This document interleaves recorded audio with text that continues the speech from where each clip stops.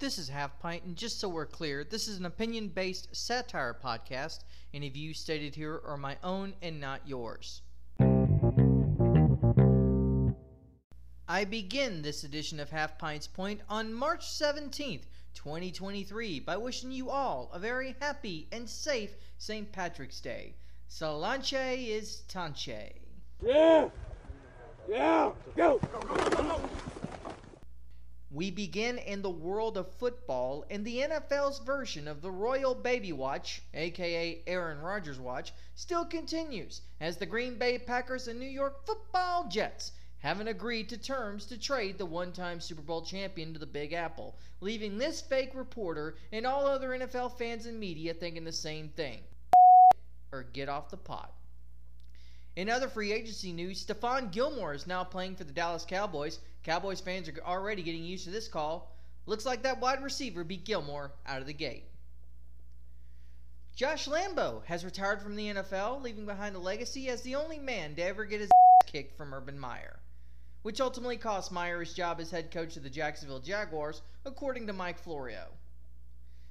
Yeah, you're wrong, Florio. Meyer's days were numbered the very minute he complained about not getting to know a person's character before signing them in free agency. Yeah, the guy who has Aaron Hernandez underage drinking in Florida, and while at the Ohio State, knew about one of his assistants beating his wife and did nothing about it until the university found out about it. He's going to be the ultimate choice of decision maker on character. Yeah, Urban never stood a chance at that job. Two quick notes here. Note on March Madness. If you're listening to this podcast, your bracket is indeed busted. A quick word on NASCAR. The racing series is in Atlanta this weekend, and if you didn't leave last Monday, you probably won't make it to the track in time for Sunday's Cup race. We go now to professional wrestling. Just one story right now going on. Dutch Mantel and Ric Flair haven't seemed to squash their spat, as previously reported. Dutch and Rick are still verbally attacking each other, and some wrestling fans have finally figured out who to blame. That's right, it's all Jim Cornette's fault. The irrelevant wrestling manager had to have something to do with this, and there's no convincing those crazy fans otherwise. Okay, now that I got that out of the way, guys, we're going to do a little special segment here, special honor tribute to someone, and it discusses vigilantism and child abuse. If any of this triggers you, turn it off now, and I'll see you next week. Actually, let me just go ahead and do the sign-off. If you want me to react to a story, you can find me at Twitter or at HalfPintsPoint, or my emails within the show notes.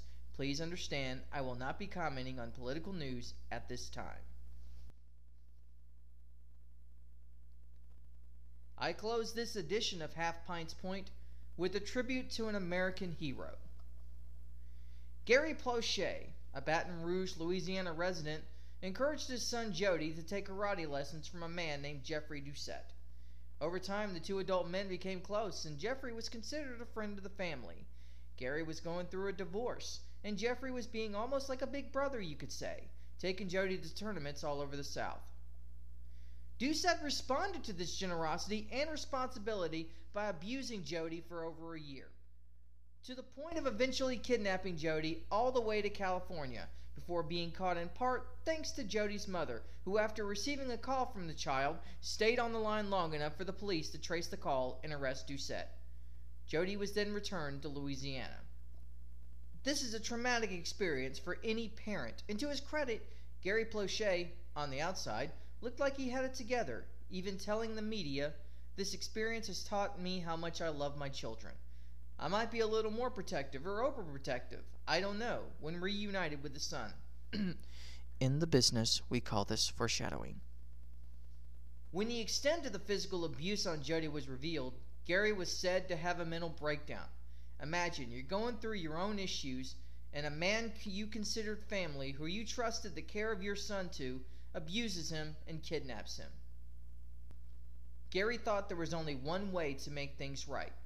Jeffrey Doucette was being extradited back to Louisiana, and a local reporter told him when and where the plane was going to land. Gary had one chance.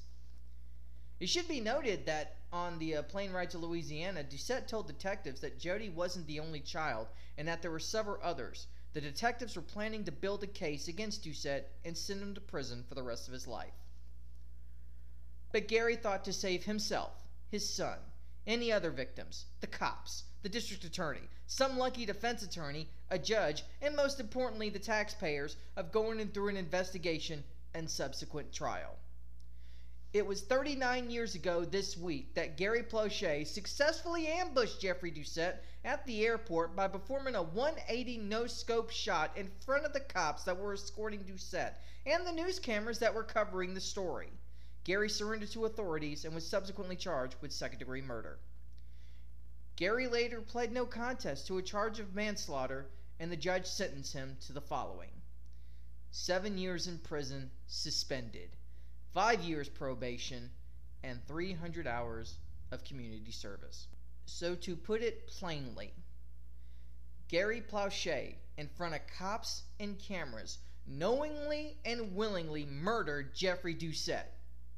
He never served a day in prison. Note, I normally don't condone violence or vigilantism of any sort.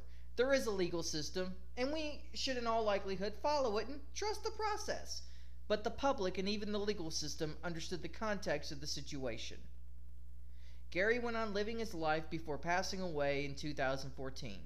Just before his death, he was interviewed, and when asked did he regret killing Jeffrey Doucette, he said no.